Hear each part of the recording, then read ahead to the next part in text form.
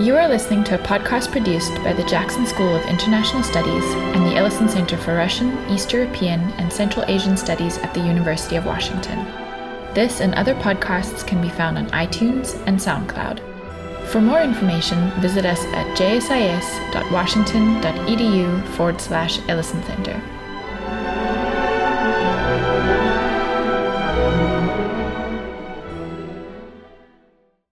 Welcome to today's symposium on the heritage of Russian architecture and art. It's wonderful to see such a good turnout, even on a beautiful day for an event like this, dedicated to a really rich and fascinating subject. My name is Michael Biggins, and I'm the Slavic, Baltic, and East European Studies librarian at the University of Washington and an affiliate faculty member in the UW Department of Slavic Languages and Literatures.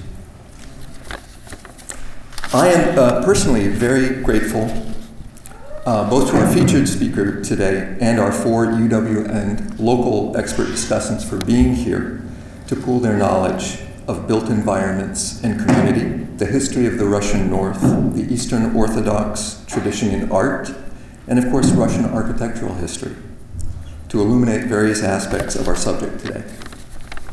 I'll introduce our four discussants later, but now let me first turn to our featured speaker. 50 years ago, in the English-speaking world, the whole concept of Russian architecture began with the clock tower and crenellated walls of the Kremlin in Moscow, and ended with the colorful, asymmetrical, and curiously textured onion domes of St. Basil's Cathedral, scarcely a few hundred meters away. Spanning the distance of just a few hundred meters, and a few hundred meters in a country that occupied and still occupies 1/6 of the Earth's landmass. If our knowledge of what was clearly a very different, if not to say extravagantly other tradition of built environment had to be limited to just a single snapshot, then that particular choice of subject for it was a stroke of genius, because it succeeded in fascinating generations of young Americans and making them want to know more. Yet at the time, there was virtually no way of finding out more, short of learning Russian and actually going there, both difficult. There was a bare handful of resources on Russian architecture available in English, and they focused mainly on Russian art, giving only secondary attention to the buildings. Still, they expanded our repertory of the distinctive contours, functions, and stories of Russian architecture somewhat beyond the two structures already familiar to us from Red Square in Moscow. It would appear that the life's project of our featured speaker today, Professor William Craft Brumfield of Tulane University in New Orleans, has been to fill that gap and in America's and the world's knowledge of a brilliant architectural heritage that is well over 1,000 years old, and much older than that if we count backwards from Russia. In an academic career spanning very nearly the same past 5 decades, Professor Brumfield has delivered countless public lectures throughout North America and worldwide, authored many hundreds of articles, and written over 40 books on the subject, including half dozen thick tomes based on extensive research and field work. Altogether, a cumulative 13 years, if strung end to end, spent in Russia doing field work on this subject. Those thick tomes include Golden Azure, 1,000 Years of Russian Architecture, The Origins of Modernism in Russian Architecture, shifting forward to the late 19th or late 20th century, Landmarks of Russian Architecture, Lost Russia, photographing the ruins of Russian architecture, his definitive History of Russian Architecture, the second edition of which was published by the University of Washington Press, and most recently, Architecture at the End of the Earth, photographing the Russian North, about which he'll speak to us today. Thanks to Professor Brumfield's work, we now have a true wealth of reliable information available to us, and a major world tradition that used to be obscure is now accessible. The significance of Professor Brumfield's work has been recognized in Russia with his induction over 10 years ago into the Russian Academy of Architecture and Construction Sciences, and as a full member, and his membership in the Russian Academy of Arts. In both the US and Russia, he's been recognized with numerous other high distinctions, from a Guggenheim Fellowship here to the equivalent in Russia of the United States National Medal of Arts. Today, he'll be speaking to us about the subject of his most recent book, Architecture at the End of the Earth, Photographing the Russian North. So please join me in giving a very warm welcome to Professor William Brumfield.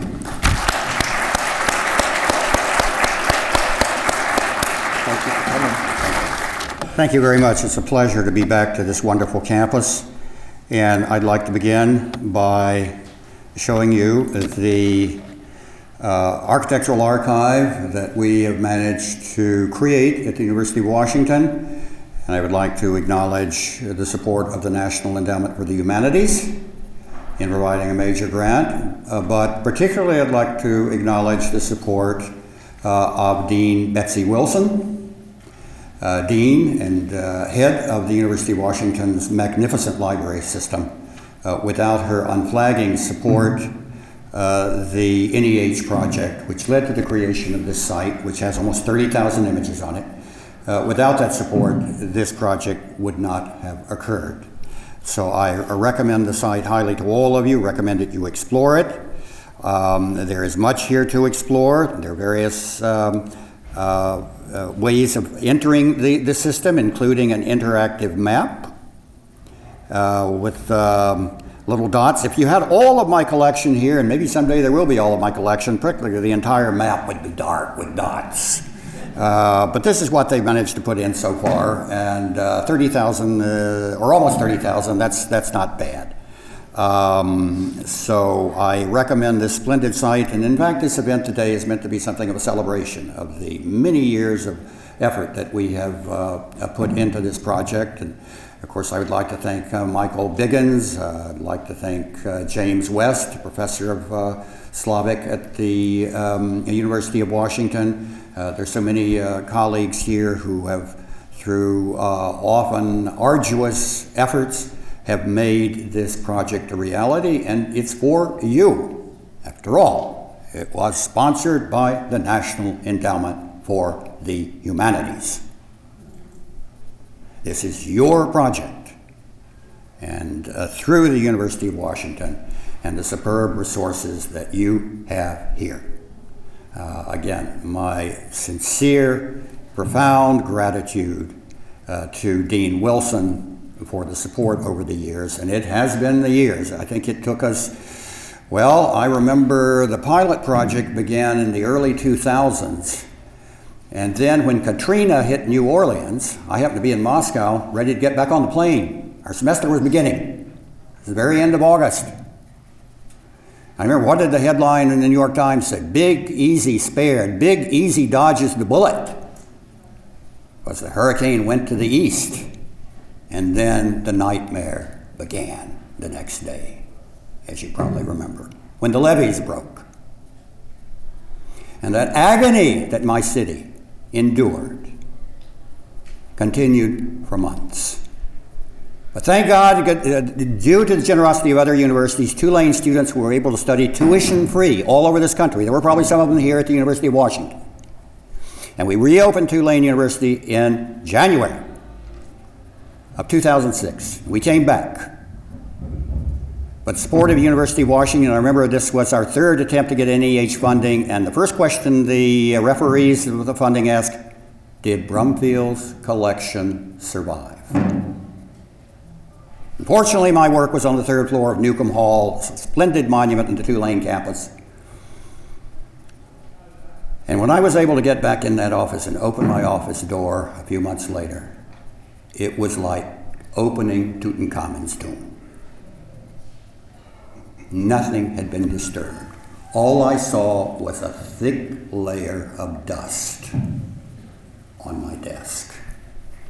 So, the project had been preserved, the originals had been preserved, We got the grant the following year from NEH, and University of Washington colleagues over the next decade persevered through enormous technical challenges to produce this site. And I would just like to let you know what an extraordinary accomplishment that has been. So thank you, Michael, if you will accept thanks for the various people here at Washington who have contributed to this project. You know who they are, I know who they are. And I think we have done a splendid and wonderful and remarkable thing. Right. Now there are other sites that also feature my work, and they are also available to you. You can probably see the URL. Just go to the University of Washington libraries. You can find it. In fact, we've given on the program there, on the final page of the program, there should be the address to the UW site. There are also a couple of other addresses. This is my main Russian site, created by colleagues, brilliant colleagues, at the city of Vologda in the Russian north. It's located right here. This is the main page of the site. Well, let's see, we have to get back to it. The main page is right here, and that's the URL that you have on the back, but the heart of the site is right here, the photographic archive. Now you say, well, it's in Russian. Well, just press English. There it is, a bilingual site with 32,000 photographs. Toward the end of the year, we expect there to be 40,000 photographs on this site. It has less information than the UW site, but it is a dream to use, and we are going to use it very, very shortly. So the information, the site address is also on page 4 of the program that you received today. Now, why is all of this important? There is a wealth of information in Russia that we need to see in order to make connections. For example, if we go to a little town called Veliki Ustyug, it's not so little, about 30,000 people. It's in the northern part of Vologda province. It's had its share of problems during the vicissitudes of the 20th century, in the various upheavals, but there is a monastery right across the Sukhana River. We can see sort of the main church. This gives some examples of how the Vologda site works. This is your middle site. And remember, it's in English as well as Russian. And we can go here full screen. That's the late 17th century cathedral built at that monastery, dedicated to the Trinity, the Holy Trinity. Now, well, it's beautiful in the winter, it has 5 cupolas at the top, but essentially it's a cuboid structure. But when you step inside, suddenly you are in a world of such extraordinarily delicate and intricate work that one imagines, how could this exist in the Russian North? Particularly the great icon screen. There it is. It's in 3 parts, the most complex icon screen, I would argue, in all of Russia. Miraculously, it survived. Miraculously, it was created. And the style, when one looks at it, is absolutely that of the Catholic Counter-Revelation. Although this is the Russian Orthodox North, how did this happen? How did this square church contain one of the major works, I would argue, of 18th century Baroque in Europe? Now, there are specialists, and some of them have been to Lane, who talk about the Baroque and peripheral areas of Latin America. But I see the same peripheral influence in the Russian North. We need to talk about this. How does the periphery elaborate on motifs and styles that are enunciated in places such as Prague, Vienna, and other parts of 17th century Western Europe? What connections do we draw? Well, of course, the influence of St. Petersburg, we could say. But even in St. Petersburg, there is not an iconostasis like this. We should be asking these questions that connect cultures and connect research of art historians in ways that seem very distant and remote from Russia. But until we see the evidence, we don't even know what questions to ask. So that is the, I think, primary purpose, or one of the main purposes from a scholarly point of view, of the work that we've done at the University of Wisconsin and in Russia in making these extraordinary images available for people to study. If we want to go to other examples of the carpentry, the carving, the painting is absolutely imitation of Raphael. It is academic Western painting. Now, all of the forms, the tropes, this is taken from what the Academy taught in St. Petersburg. It is a filtering of the Western system of rendering the religious heritage of the Christian world. But how this gets to the Russian North, and in such extraordinary forms, which cross cultural boundaries, meld cultural boundaries, that is something we need to see. And I can tell you again, it is a miracle not only that this icon screen was created, but that it is still there. There have been so many other cases where icon screens of similar lavish display have been destroyed. For that, we can go back to the small town of Tochma in Vologda province, and you can navigate with me. You can see how this site, we're back to the Russian, I think, but I'll get you back to English in just a minute. What we want to do is focus not on the language, but on the visual evidence. And there's a church called the Entry of Christ into Jerusalem, one of the great monuments, let's go to English here, one of the great monuments of Russian northern architecture. It was built in 2 stages, and it was built on American money in the 18th century by entrepreneurs from this town who were making their money off the shore of Alaska. A Russian-American company. Tochma was one of the places that originated that company. All right? So you can say American money built this church. American resources. And there we go up to the top, and we see the splendid design. But if we go on the inside of this church, what do we see? Instead of the remarkable icon screen that we had seen in the previous church, we see bare and ruined choirs. All of this icon screen was smashed during the Soviet period. After the war, they put a vodka bottling factory in this church, Vinny Zavod. There you see where the floor was. They put the bottling machinery up on the upper part. There's a small part of the icon screen left at the very top, the Eye of God.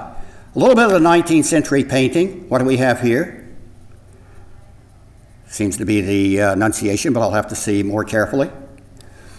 Otherwise, that is a typical example. Why do we have this preserved in Veliki Ustyu? It's a mystery, but it is preserved. It is a miracle. We need to know about it. We need to share it, and we need to connect it with similar phenomena elsewhere in the Christian world, including and especially Latin America. Now, the archival work that we've done, I think, its significance is essential. But in some ways, it is absolutely imperative. Here is an article that I published in Russia Beyond the Headlines, and I think you also have that address in your program. It's the 4th page. They've been having some technical problems recently, so let's see if this will open. It's a slideshow on the northern ensemble at Lidini. Thank God. God be praised. It opens. There we are. A group of 18th century churches These photographs that I took in the winter, sometimes these extreme winter conditions give the best view of the churches. There's the village slumbering under the snow. It's a hard life there. This is in the summer. The exterior is extraordinarily nice. This is Church of the Intercession of the Mother of God.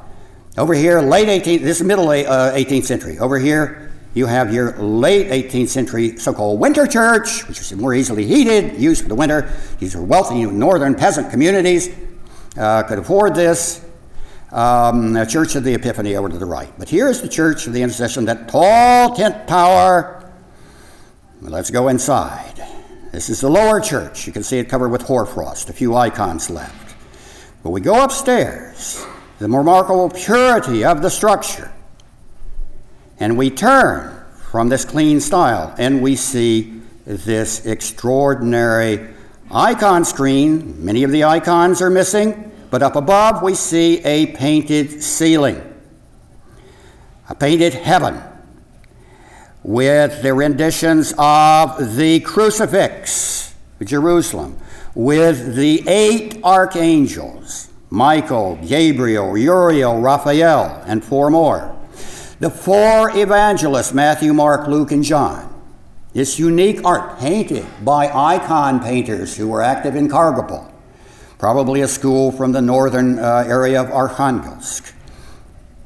This extraordinary work. Where is it today? I want to show you a YouTube video. A month after this article was published, a month to the day, May the 5th, 2013, Russian Easter morning, a driving rainstorm, thunder, lightning, and someone happened to be passing by early in the morning with a dash cam on the car. This is what they saw.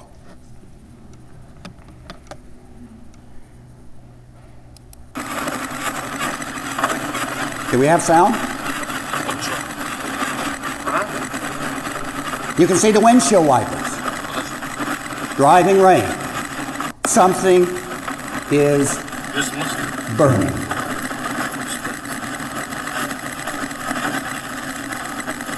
Electrical storm, lightning. Поливает. It's pouring. A fire in the midst of a pouring rain.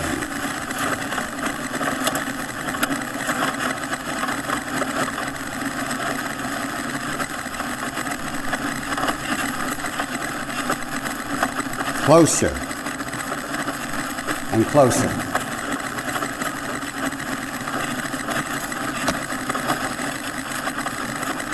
These churches, this church, is burning.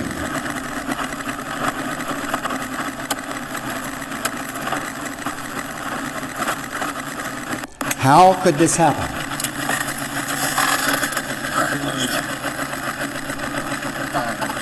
How could this happen?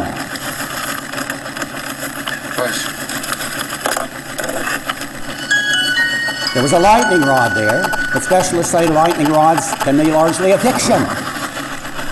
They don't protect anything. The lightning hit the top of the structure. It was a driving rain. But remember, these structures were well made. They were dry inside. Furthermore, as we've seen, they were covered with oil paints. The fire was so intense that the bell tower began to combust. The bell tower was not hit by lightning. It began to combust from the heat of the flame. Finally, the little fire truck, you can hear them calling right now for water. Water! The fire truck comes up. All it could do was hose down the other church, which was survived. For sure. There's the truck right there. You see the fire truck?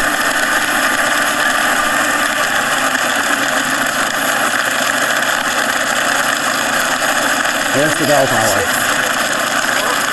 Thus we see the loss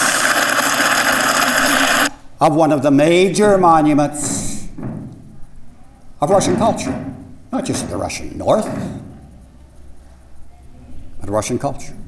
A monument of federal significance. Памятник федерального значения. Gone. They could perhaps rebuild the structure, but they can never create what was inside.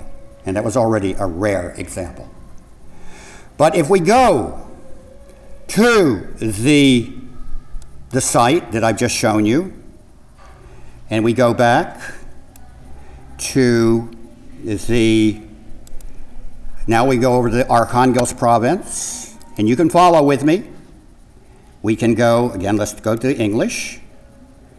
Kargopol region, Kargopol district, Ledini, we press on that. We go to the Church of the Intercession, and there we have hundreds of photographs that I took.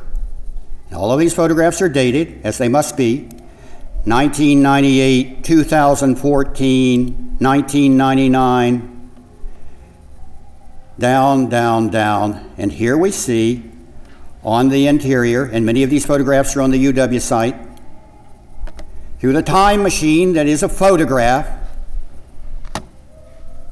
we have the remaining evidence of what was and no longer exists.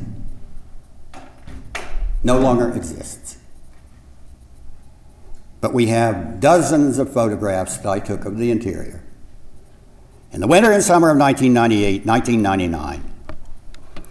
As for the site of the church, well, that is what we have right there. And if you look carefully in one of these photographs, you can actually see the lightning rod among the ashes on the ground. This is why these archives are essential. First, to preserve what this culture created, and secondly, to engage the attention of specialists beyond who can connect Russian culture to other cultures whose origins and interpretation share so much and yet at the same time are so different, a part of the variety that makes our planet such a fascinating place to be. Now, organizations that have supported my work over the years. When I began photographing during my tenure as, not tenure, but during my period as assistant professor at Harvard University, I began to see that no one was documenting this architecture, that the photographs were remarkable, and decided to go into this area. The reaction of the colleagues was shock. Why do you want to do this? And of course, as assistant professors usually had to do in those days at Harvard, I left in a state of great tension and found a job. Anybody else reminds me of the Boris and Gleb Monastery in Tarzhuk. Found a job at the dear old Tulane. And they're tolerant. They weren't worried about, were you credentialed? Do you have the right to stand up and speak about Russian art? They didn't give me a dozen reasons why I should not be doing something that I knew I could and should do. For Tulane, just, well, stand up in front of your students and speak a little Russian. That's what we're hiring you to do. And then I created, through what one of my Russian colleagues has called the guerrilla war of Professor Brumfield. Strike quickly, stealthily. I created an enormous archive, but I could not have done it without the support that miraculously, the National Gallery of Art, the curator of architecture at the Photographic Archives, now the Department of Image Collections. She's still there, God bless her. And I am now, since 1985, the basic collection of my work has been at the National Gallery of Art in the East Wing. It's available to scholars. The William Craft Brumfield, one of their featured photographers, as you can see, National Gallery of Art, featured photographers. What have they got here? They printed over 12,000 of my photographs. You can't imagine how important that was to me. I'd lost my darkroom when I left Harvard, scrambling around Tulane, finding this little closet, that little closet. Once the National Gallery of Art asked me, having seen a publication of mine in the magazine Historic Preservation, to contribute to their archive, then all of my concerns about printing were taken care of. And we can see one of the special features. The problem is, and this is where the University of Washington collection is so important, very little of my work has been actually placed on the National Gallery of Art archive. There are features you can see here. Following views from a collection of nearly 55,000 photographs and digital images. It's much more than that now. So, what we had was an institution that was willing to support my field work, was willing to print the film, in those days black and white film, when I came back from the field and preserved me from the fascinating but arduous and stinky work of darkroom developing. So that's the first place that I would like to thank. Secondly, the Library of Congress. It's an extraordinary gift that the librarian, Dr. James Billington, knew the value of my work. He reviewed my first book, 1983, Gold and Azure. He gave it a full page in Times Literary Supplement. He knew it.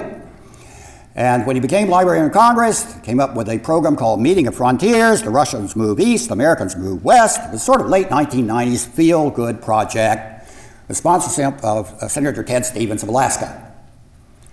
And Dr. Billington appointed me, the historian and photographer, for this program. Our friendship became so close that he sent me to Siberia. And not once, but several times. And it changed my career. Over a period of 4 years, thanks to the Library of Congress, I took tens of thousands of photographs in the Urals, Siberia, and the Far East.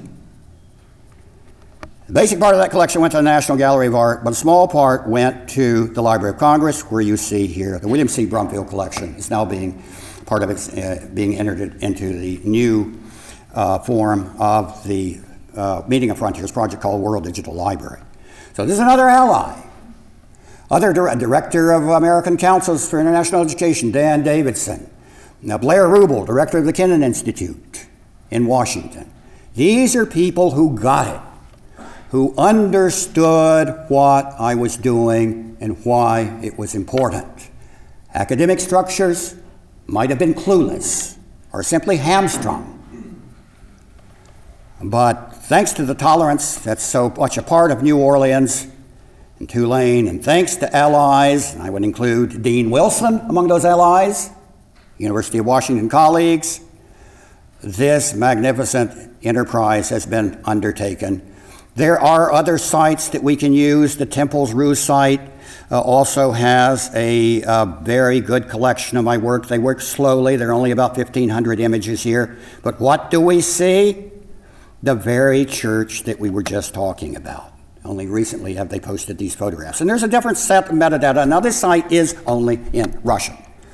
But these sources do exist, and they are there to provide us with the record of a great culture that we know so little about and need to know. We absolutely need to know more about that side of the world at a time when usually our discourse is limited to stereotypes and the miasma of political games. There are serious issues at stake, both for Russia and for our country, in knowing more about this culture. I could say much more about my field work, and perhaps there will be questions later that will allow us to examine and illuminate certain parts of the work that I've done. But I would once again like to express my gratitude to the University of Washington for the collaborative support that they have given. And I think at this point, I would like to hear the comments, as would you, of a specialist from this area whose work in some way intersects with my own.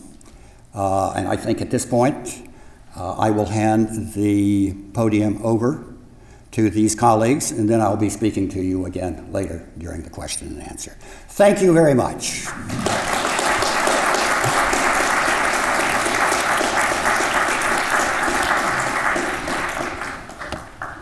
We'll have time for audience questions later for Professor Brumfield and for our four panelists. But now I would like to introduce the four University of Washington and Seattle discussants who will be talking about Russian architectural heritage from a variety of viewpoints that map to the disciplines that each of them represents.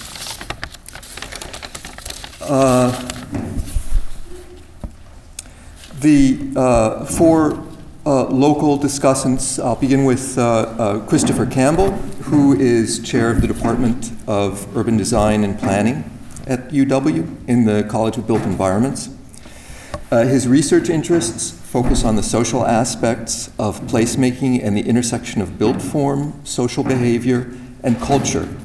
And he has applied these ideas to studies of neighborhood in Los Angeles, Seattle, and Russia. And also to investigations of historical trauma among indigenous populations and to the creation of community in high-rises and other vertical environments. Next will be Elena Campbell, who is Associate Professor of History at UW, where she teaches courses on the history of Imperial Russia, the history of St. Petersburg, Leningrad from 1703 to 1991, as well as seminars on the historiography and primary sources, analysis of primary sources of Imperial Russia. Her book, The Muslim Question and Russian Imperial Governance, published by Indiana University Press in 2015, examines how Imperial Russia dealt with its Muslim subjects in the late 19th and early 20th centuries. Her next book aims to, not yet published, still in progress, aims to explore Russia's turn to the north and the aspiration to establish itself as a northern empire in the late Tsarist era, 1860s to 1917. Ivan Derpich is assistant professor of art history at the University of Washington, where he teaches courses in late antique, Byzantine, and Western medieval art history, with an emphasis on the art of Byzantium and the Eastern Orthodox world. His book, Epigram, Art and Devotion in Later Byzantium, published by Cambridge University Press in 2016, explores the nexus of art, personal piety, and self-representation in the last centuries of Byzantium. He's received awards from the National Endowment for the Humanities, the National Gallery of Art, and Dumbarton Oaks, among other distinctions. And our first discussant speaking to us will be Ellen Hurst, who received her PhD in art history from the Graduate Center of the City University of New York in 2014. Her dissertation, Italians and the New Byzantium, Lombard and Venetian Architects in Muscovy, 1472 to 1539, argues that far from being derivative of Western models, Russian architecture of the early Muscovite period melded domestic and foreign traditions into an original monumental style deemed suitable for Muscovy's new role as self-styled successor to Byzantium. Since 2015, she has lived in Seattle, where she works as an editor, freelance writer, and independent scholar. She's also taught art history courses at Pacific Lutheran University and Shoreline Community College. So I'll ask each of our discussants to the podium in succession, and beginning with Dr. Hurst.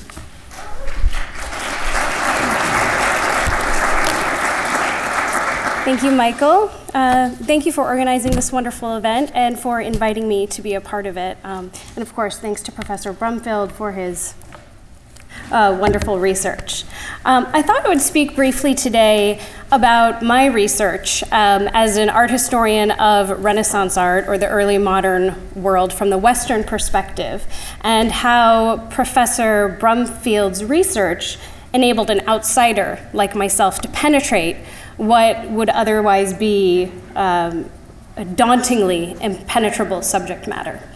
So I just thought I would start out by saying really my research is indebted to what Professor Brumfield has done. And to rewind a little bit, to go back to my undergraduate days, when I was studying art history, I remember stumbling upon a reference in a book that said Italians had traveled to Moscow to help build palaces, churches, and fortifications at the Kremlin. And I thought, wow, that's so exciting, that's so cool, I want to learn more about this. But being not a native speaker of Russian, having a very limited grasp of Russian, this proved a challenge. So I was frustrated when I continued my research. I found that obviously there was a lot of literature in Russian, which I would have to kind of put on the back shelf for my graduate days when I had a better grasp of Russian. But I did stumble across Professor Brumfield's wonderful history of Russian architecture, which became something of a Bible for me, and really provided a foundational education of Russian architecture. It provided me with a sense of the Russian terminology for architecture, which so many of the other English language sources did not do. They used Italianate or other Western language. So it gave me that sort of foundation. It gave me a wealth of photographs to look through in the absence of actually traveling to Russia and scouting out all of these churches. I was able to look at photographs and get a sense of the aesthetic of these churches and obviously the plans as well. But perhaps more importantly, his research is so thorough that it gave me leads to pursue later on. I had some English language sources, I had Italian, which I could handle, and then I had a wealth of Russian sources that, again, I sort of put on the back shelf for my graduate studies. So this enabled me to do what I did in graduate school, which my goal with my research, my goals were sort of twofold. I wanted to understand how Italian architects influenced or changed the appearance of Russian architecture, if at all, during the early modern period. And I also wanted to get a better sense of the Italian Renaissance, or the early modern period, to understand the permeability of borders, the ability of artists and architects to transfer their skills across borders.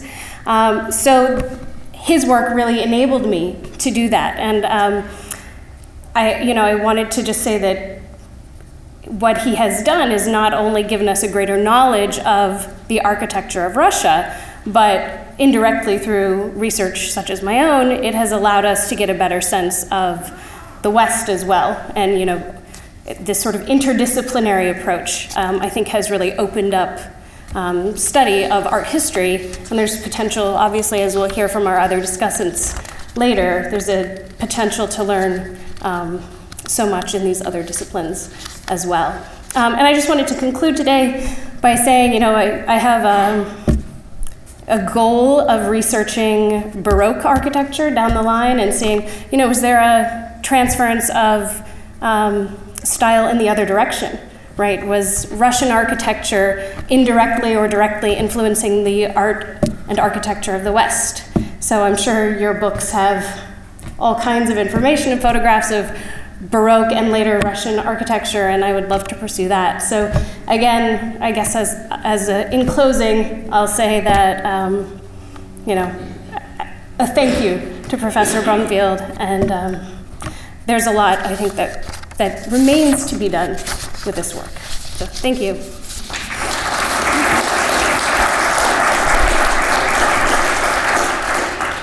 So I would like to begin by thanking Professor Brumfield for a very inspiring presentation, and also by congratulating him for all the amazing work that he's been doing. I would also like to thank the organizers, in particular Michael Biggins, for inviting me to participate in this event. Now, I'm a Byzantinist, and my interests lie primarily in the Greek Middle Ages and the connections between Byzantium and the Slavic world. Now, many Byzantinists think, or rather like to think, about Imperial Russia as a kind of Byzance après Byzance, or Byzantium after Byzantium. Although I find this notion deeply problematic, it cannot be denied that the Byzantine heritage played a fundamental role in the visual culture of Russian Orthodoxy in the later Middle Ages and the early modern period, and also beyond. The Byzantine element is perhaps most evident in the domain of painting. And since painting is one of my primary interests, I would like to say a few words about the important collection of photographs documenting wall paintings in Professor Brumfield's archive established here at UW. The archive, as you have already seen, focuses on architecture, but it also contains a huge amount of images of wall paintings, frescoes, decorated church interiors, more precisely about 800 images. Now, a couple of days ago, Michael Biggins has reminded me that the archive is in this respect much, much richer than, for instance, Art Store. For those of you who are not familiar with it, Art Store is a digital library that includes over 2 million images of works of art and architecture from around the globe. It is a major online resource for research and teaching. My colleagues and myself, we use it on a regular basis. Now, if you were to do a search on Art Store, looking for Russian frescoes, you would find about 40 images. That's pretty much all that they have to offer. Now, digital archives such as Art Store are telling insofar as they reflect certain biases in art history. They make it clear which cultures and which periods are privileged, considered part of the canon, and which are regarded as less important or marginal. So I think that on a very basic level, the artworks documented in Professor Brumfield's archive are important, and that the archive itself represents a really substantial contribution to expanding our perspectives on art history. But there is another element that I would like to talk briefly about, and it really concerns the usefulness of such digital collections as a research tool. This past fall, in November, I organized a conference at Dumbarton Oaks in Washington, D.C. And Dumbarton Oaks is one of the major world centers for the study of Byzantine art. And the subject of this conference was the monumental painting of the Byzantine world, understood broadly, essentially, as the world of Eastern Orthodoxy. And this was a great occasion to really think about the state of the field, to reflect about the field from a number of different perspectives, including the current state of the field in this country in particular. And many colleagues agreed that the field has been largely marginalized. Byzantine art history is thriving in the United States. There are excellent studies of things like icons, manuscripts, other kinds of portable objects.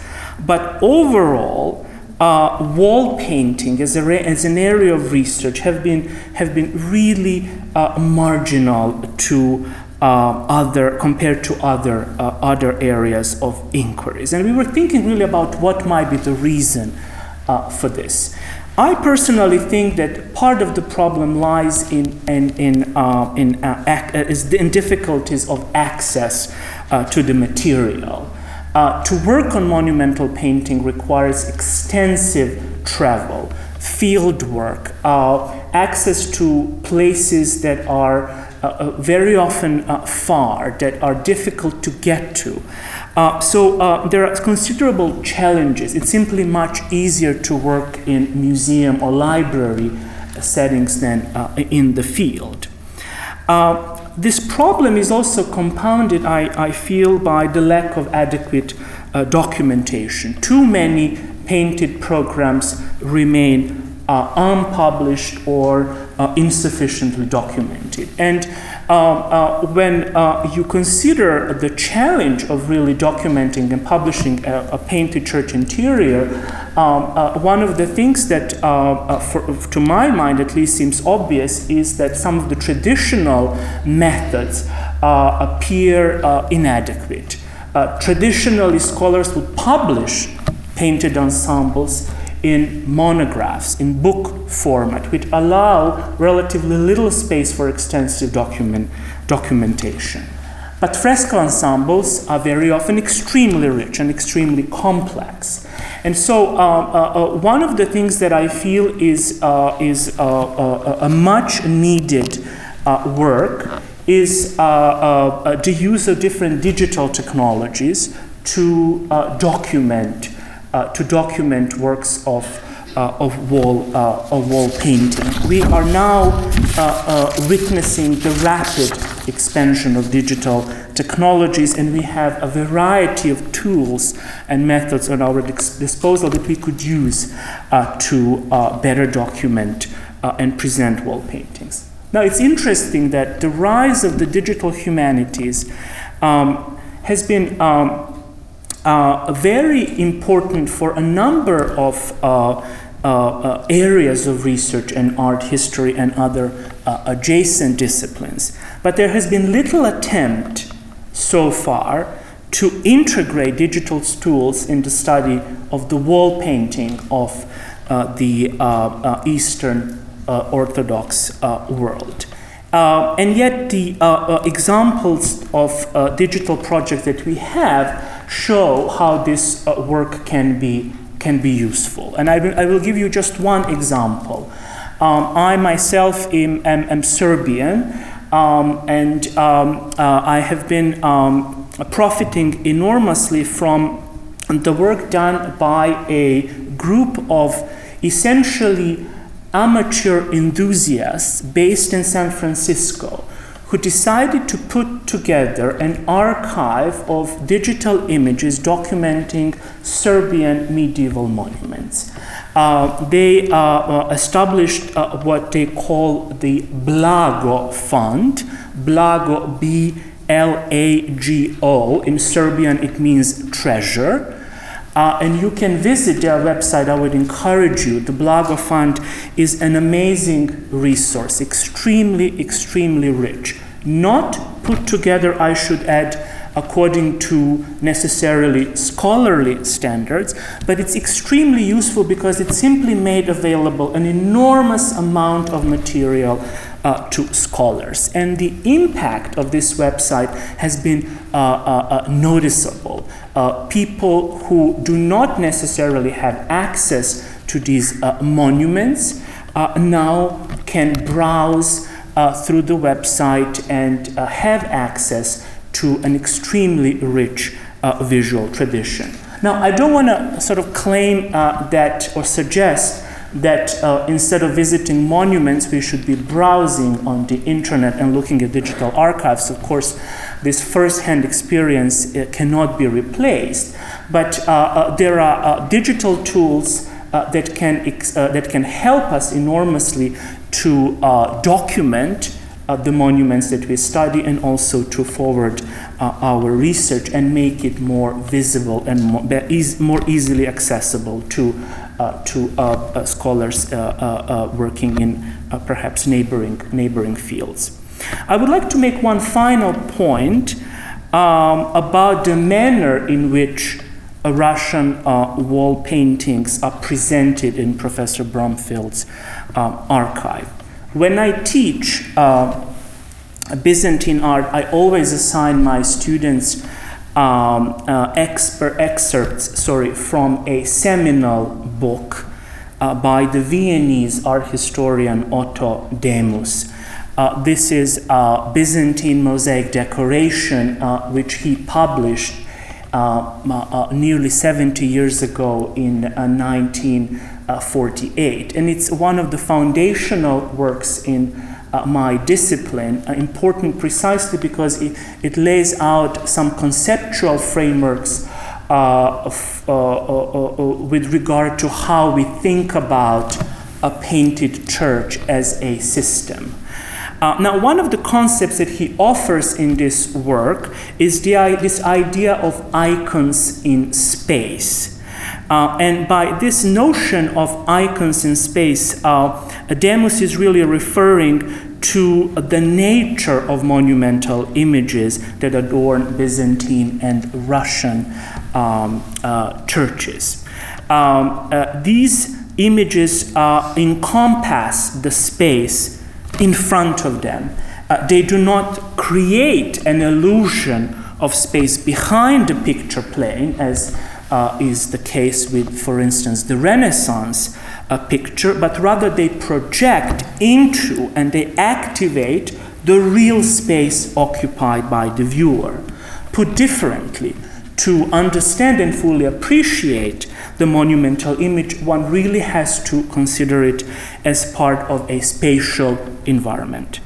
Professor Brumfield's photographs of Russian frescoes are wonderfully evocative precisely because they capture the spatial qualities of these works.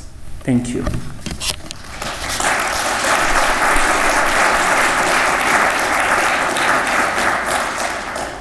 Good afternoon, and I would like also to thank Michael Wiggins for organizing this interesting event, for inviting me. I would like to thank Professor Brumfield as a historian and as someone who was born and raised in the Russian north, and being more exact in the Arkhangelsk province on the coast of the White Sea. I appreciate very much your efforts to create an archive of the images of buildings in the Russian north. And I would like to say a few words about the Russian north, which is not only my homeland, but also focus of my book project. So the Russian north is a geographic location. It's the region located north of the 60th parallel, stretching between the border of Russia with Norway to the Ural Mountains. But it's also an idea or a set of ideas. The region, in other words, is a product of historical development and of imagination. So the vision of the Russian north as a preserve of ancient culture emerged in the late 19th century in a context of state-driven modernization, development of nationalistic sentiment and imperial ambition, intensifying inter-imperial rivalry, and growing European fascination with the circumpolar north.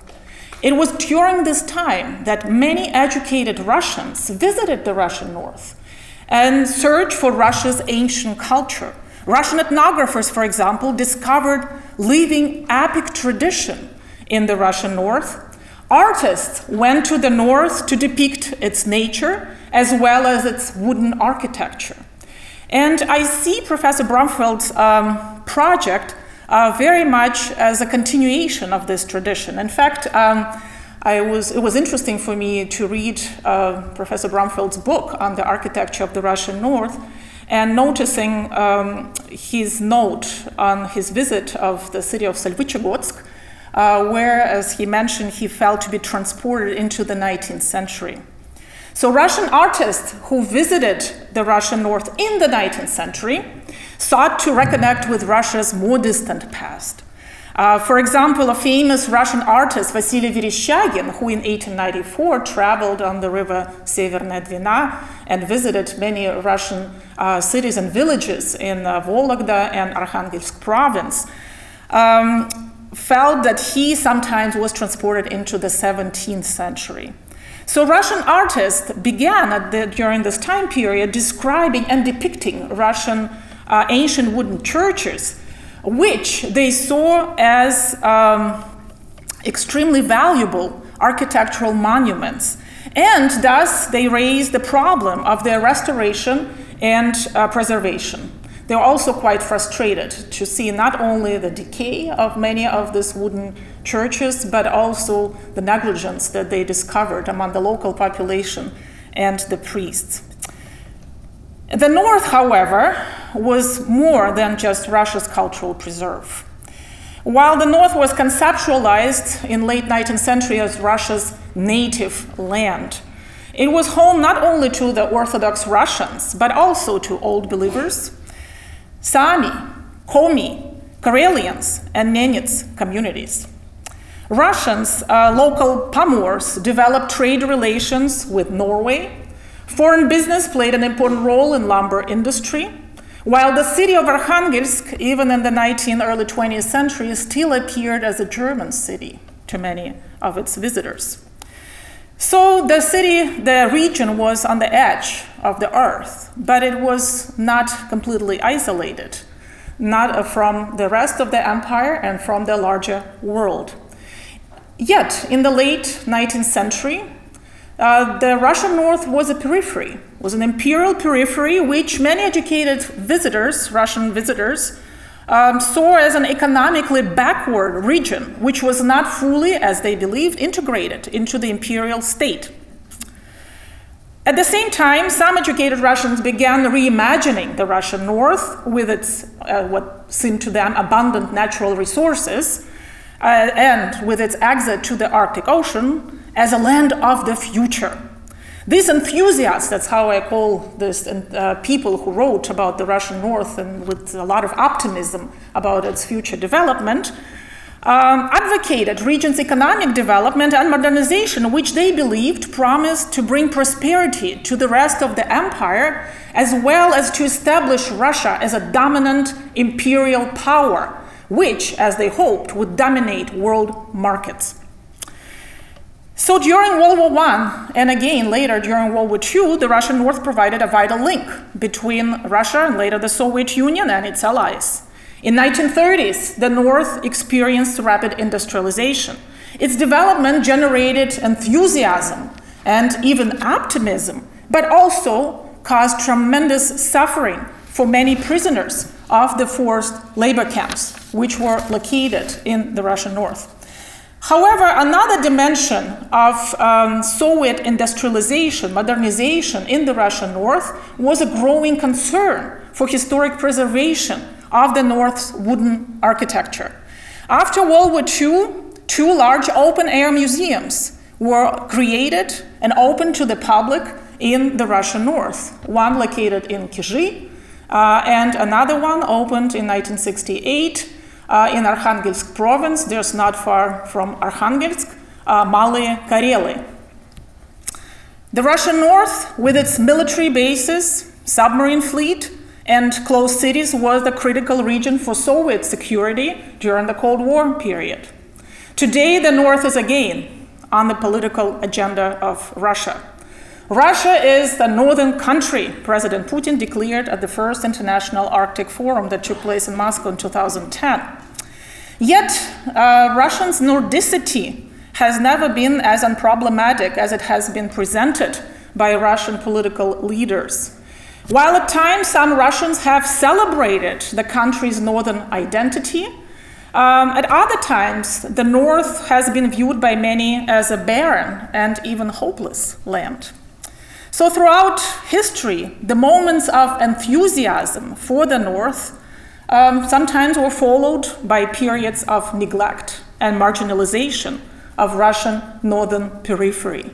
So today we're living through a moment of growing enthusiasm for the North, and we'll see what this enthusiasm will bring to the country, to the world, and also, first of all, to the residents of the Russian North. Well, thank you very much.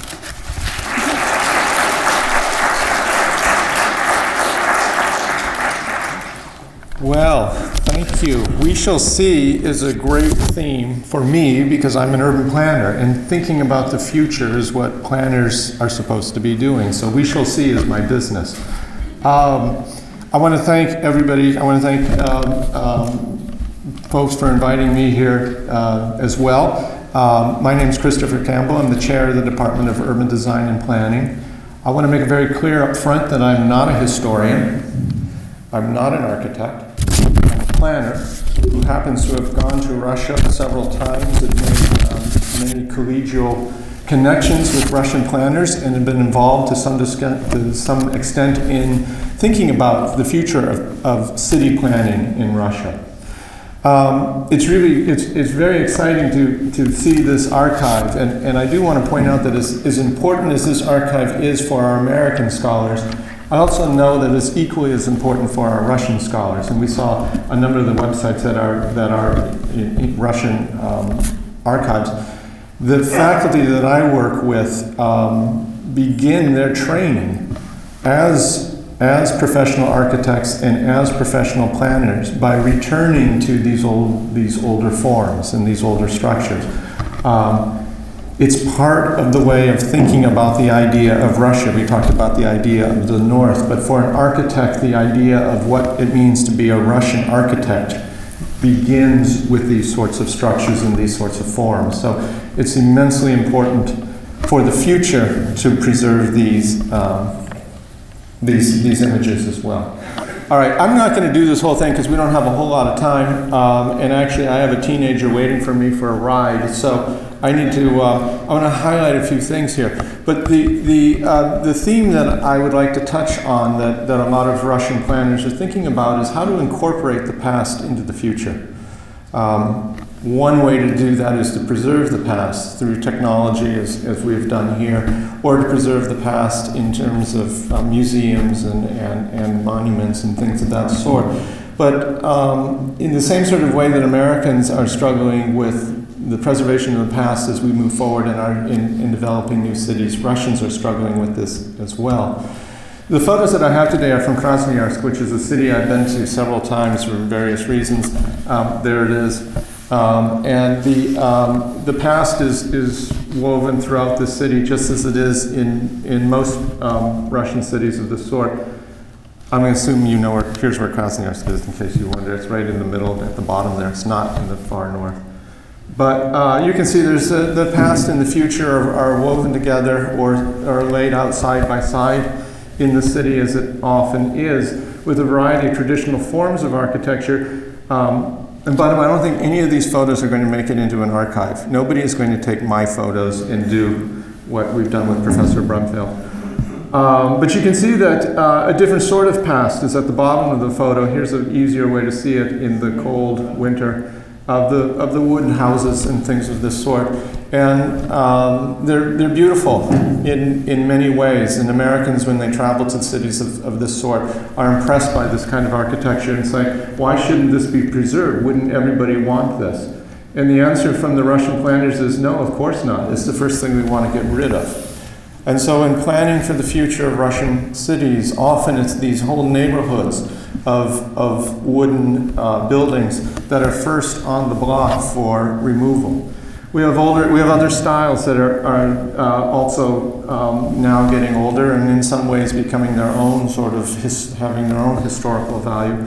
This is a traditional neighborhood, as we would call it in the U.S., in Russia. This is where faculty live. So this is middle-class housing, and people who are familiar with Russia are familiar with that as well. Preservation is one way that we deal with the past in Russia, just as in America. And here, for example, is drawings. This is at a architectural school at the university where I visit. And you can see that the students' education starts with an appreciation for the past, for the Russian styles, and for interpretations of that. These are hand-drawn by students. They're actually very good. They're much better than our students when it comes to drawing. There are none in this room, I don't think.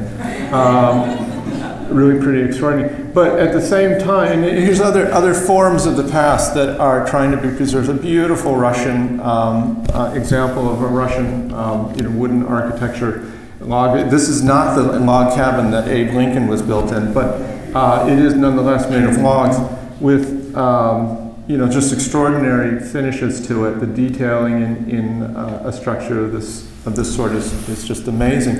And the question is, what do we do with this? What do we do with this? It doesn't last on its own. It must be preserved. And it's more than just preserving the structure from the winters and the elements. It's preserving the social meaning and the social function of these structures in the cities, which is not an easy thing to do. These are very expensive to maintain. Budgets are always very tight. And the question for Russian citizens is always, why bother? Why bother holding on to these? Why not tear them down and build something new, something more exciting?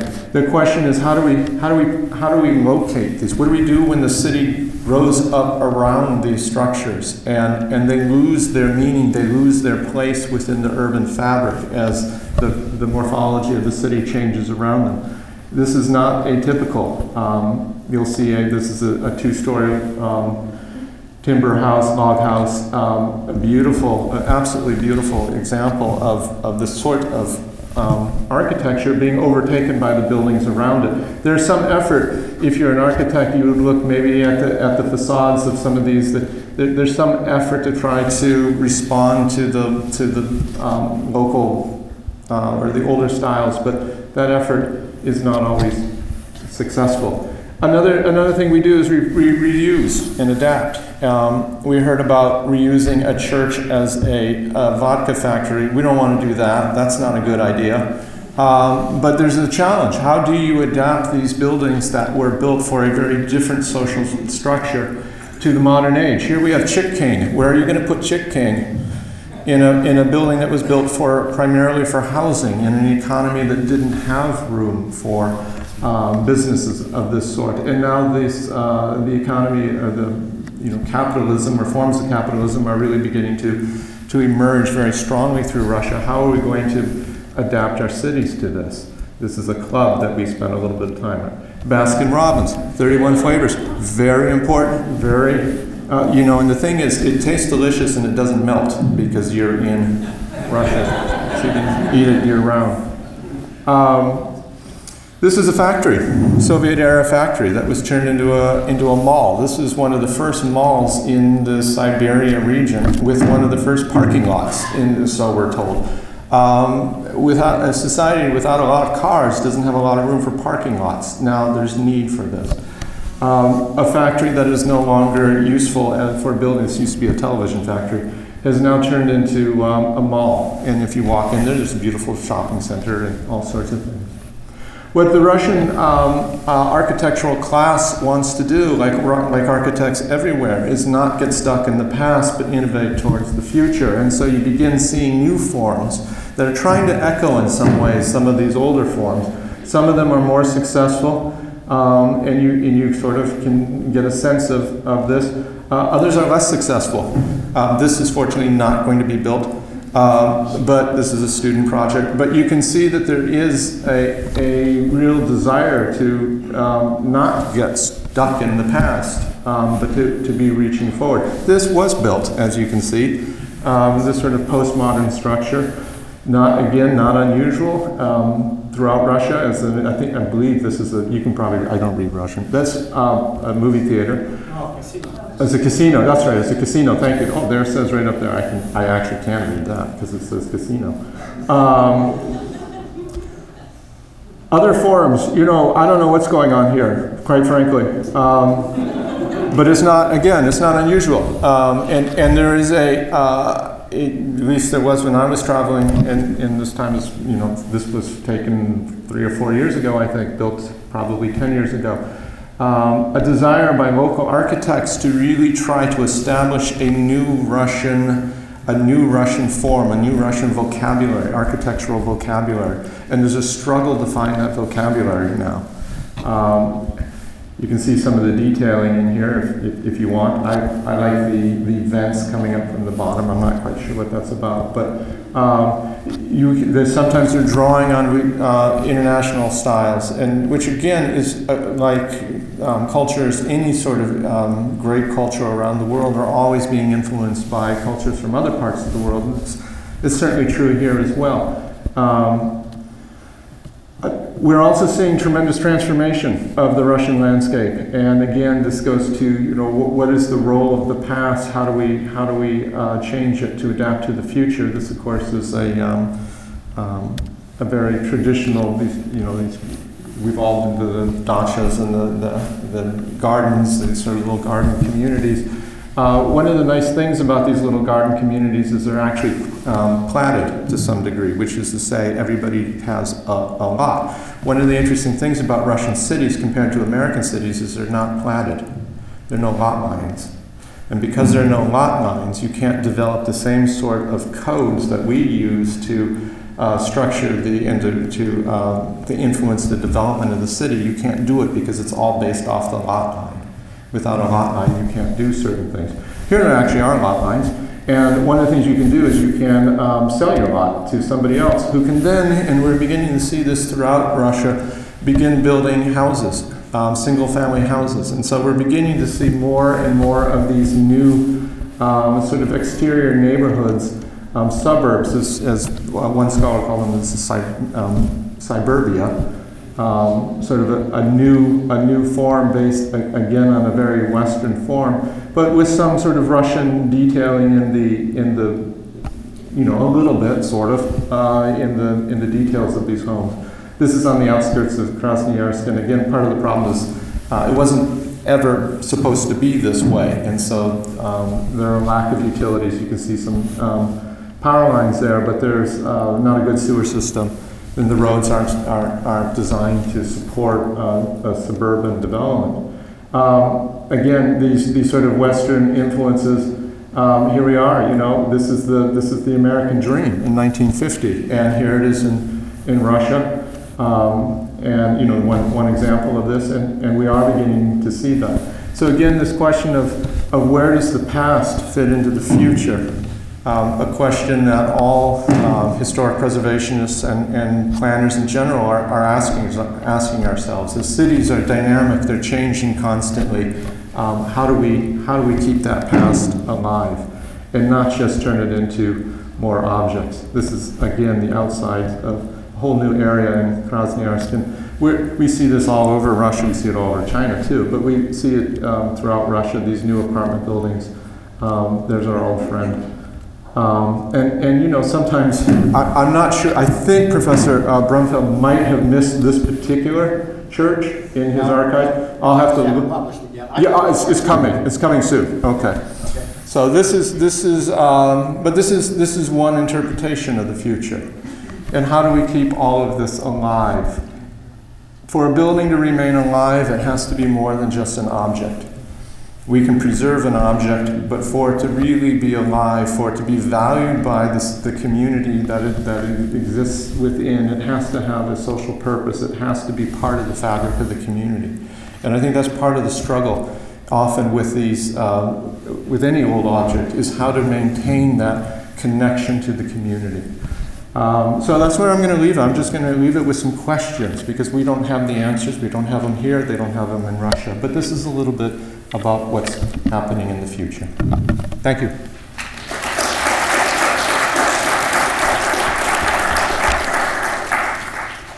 Yeah, I'd just like to, in conclusion, thank all of the participants who provided very different and valuable perspectives on this. I do a lot of work in Krasnoyarsk. That's an Armenian church. And we should point out that Russia is a multi-confessional country. And so the Armenian churches as well as Orthodox, they're Catholic churches, they're synagogues. I have an entire site of my work devoted to Jewish monuments and memorials in Russia. That's also an important part of my work. I want to make that clear. I photograph Soviet architecture, Stalinist architecture. All of these things are a part. And what was fascinating about this Armenian church in Krasnoyarsk is when I was there 2 years ago photographing it, they had a sign at the entrance. We thank our Russian brethren for supporting the resolution about the genocide calling it genocide in Turkey. So these communities connect in very complicated ways. And the fact that this church exists for the Armenian community in Krasnoyarsk is a multi-layered presentation of identity that has so many ramifications. Krasnoyarsk is a fascinating place, and I look forward to talking with you more about that. Yes. But thanks to all of the participants. I very much value your comments. Thank you so much.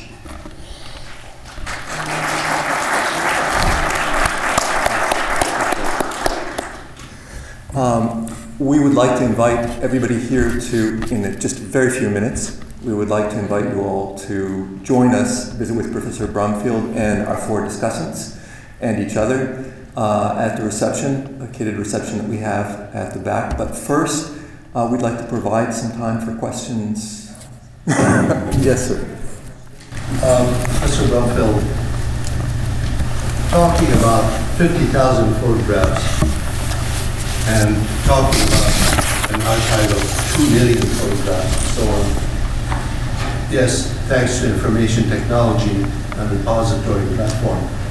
Sometimes when there is such copious amounts, especially of digital, it begins to lose spiritual perspective. I wonder if in your effort you have approached, or the Church of Russia, or any church has approached you to basically create some kind of parallel comment to the archive that you've created. Because with all due respect, icons in the church, we don't call them paintings, we call them writings. Art, all of them, they are not called art. These are objects of worship. They are not art. So our points of reference in the church is very different from just pure digital planning, historic or didactic or whatever reference you want to call it. The point is just basically, is there a dialogue between you and anybody in the church about it? Oh yes, I'm working with a project that has the close support of the Moscow Patriarchy. It's called Dorogi России. But I'm also a scholar, so that I document, and I want to share that documentation because it's taken place over many years. It's been very difficult and arduous work, and as we've seen here, we need access to that material. But then, on the other hand, that's why books are important. With a book, you do have a focus. But again, it's a focus that deals with, from my perspective, with space and with culture and with history. The church has its own priorities. Parishioners and parishes and bishops have their own emphasis, and sometimes that merges with the work that I do and is very highly valued by them. But ultimately, it is for veneration and for worship. And there are sometimes rather complicated issues involved in the visual object as a work of art or a work of veneration. And I think one has to always define the context and be respectful of that context from both sides. But it's an ongoing dialogue, no question about it. And it's a very necessary dialogue. Yes. Thank you. Yeah. Professor Brumfield, how did you get the trust of the Soviet authorities to go touring through towns with a camera?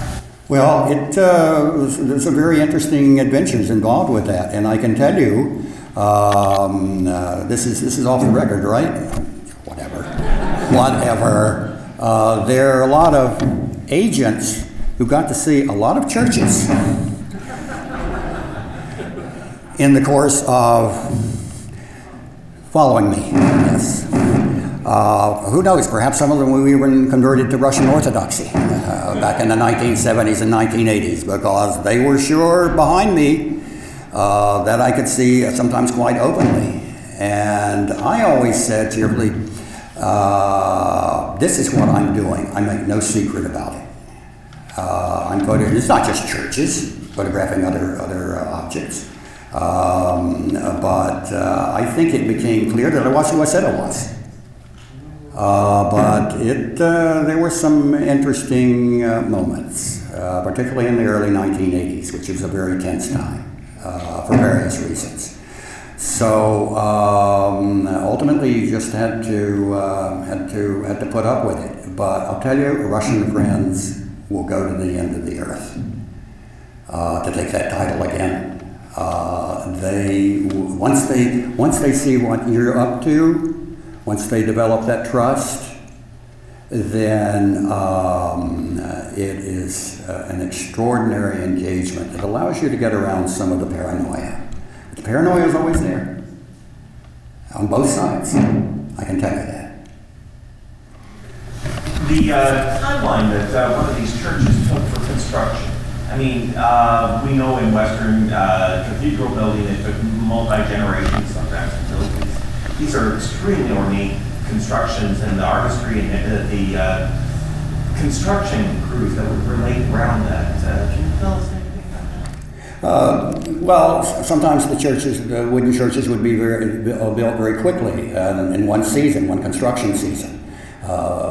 Decorating them, painting them, the icons, that's another level. But there would be master craftsmen who knew how to erect these very complicated structures, and the quicker you got the roof over it, the safer your structure was.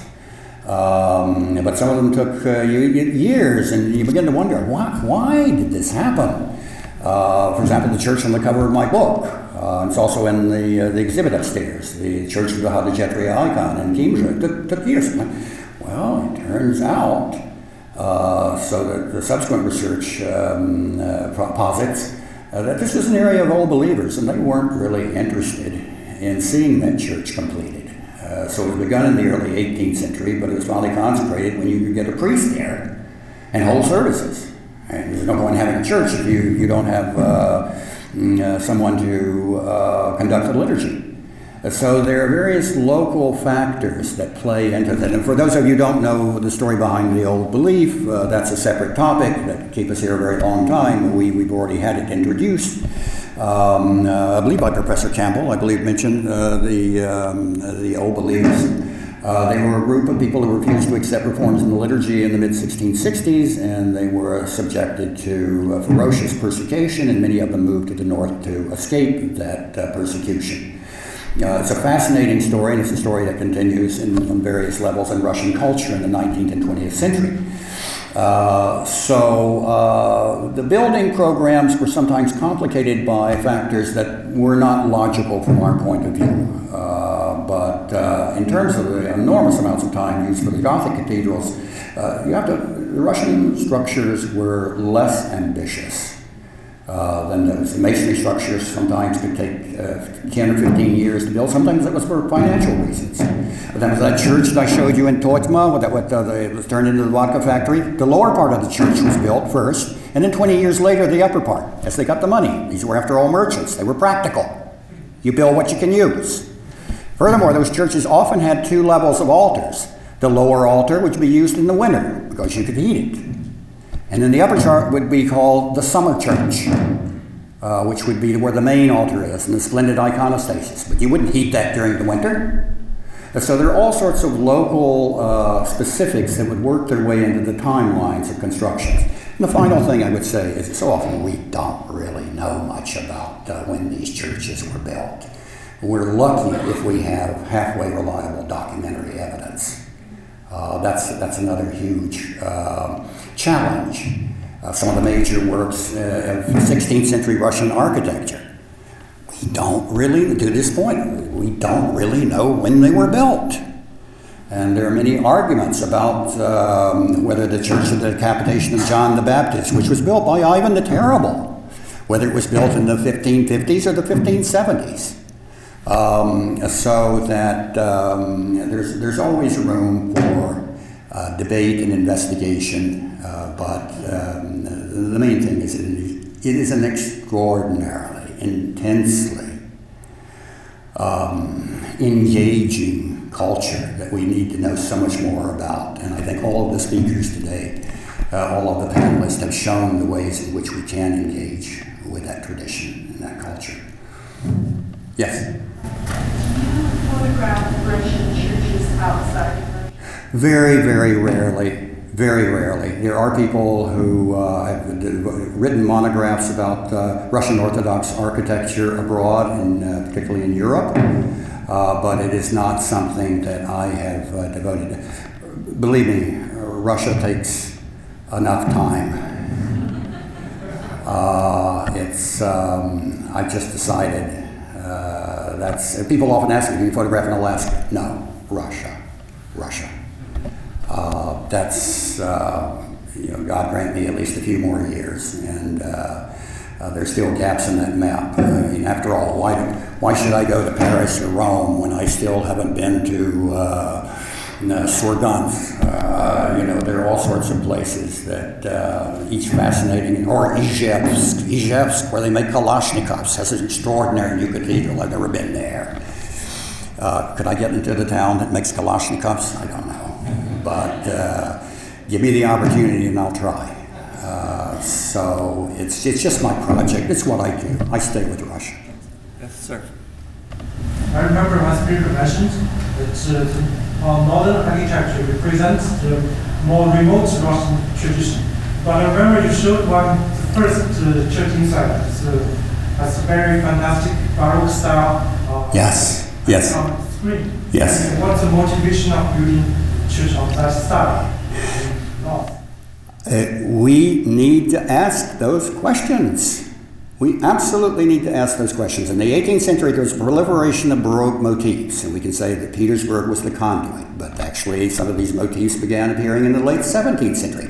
Ukraine was a source for early Baroque motifs. But why we have this florid Baroque, and it is so Catholic. Everything about it is Catholic. The style of the carving, the motifs, the style of the painting. It comes from the Catholic Counter-Reformation, and yet there was no crypto-Catholic message here. So I think that is the question that I wish we would explore in greater detail. As I say, in other areas of the Baroque periphery, Peru, for example, Mexico, people are examining these questions because there's an equally elaborate art in those countries. It in many ways intersects with Russian observances and folk traditions, by the way. But so far, that dialogue has not occurred. Perhaps maybe with more visual information and with the help of people such as yourselves, and go to conferences and suggest questions, then we can begin to address that issue that interests you and interests me. One more question, maybe? Mm-hmm. One more question? Yes.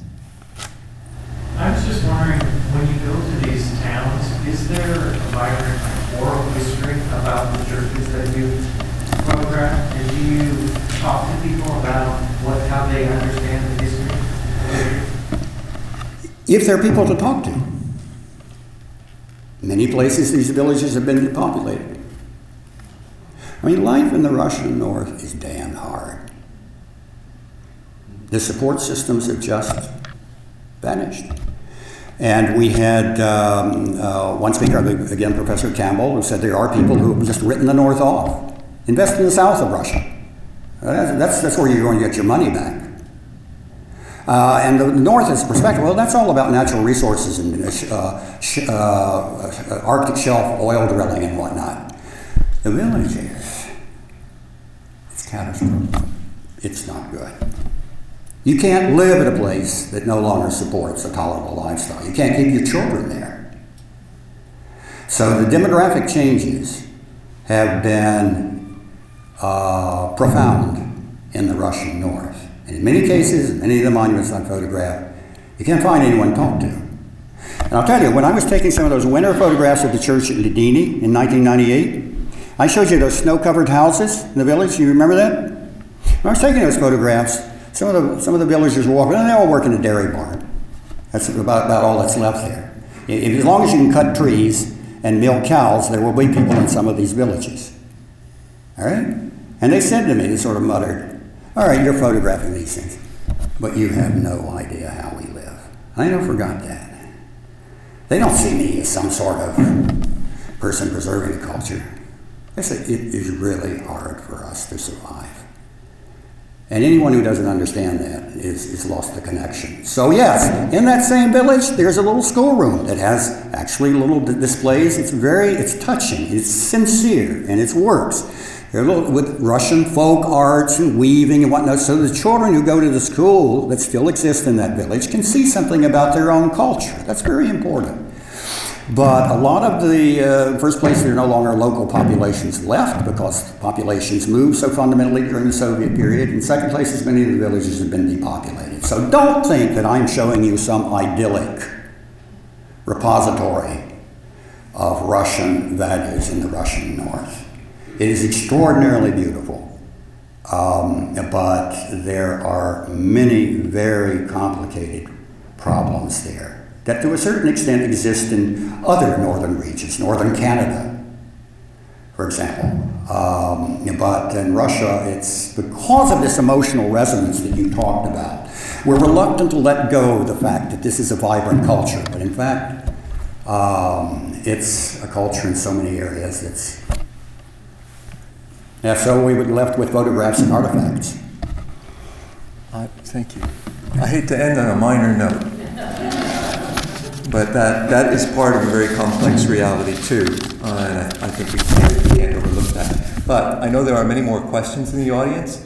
I want to encourage those of you who have them to engage with Professor Brumfield and our other panelists over a bite to eat and a glass to drink. And please join us now. Thank you very much for coming today. Thank you.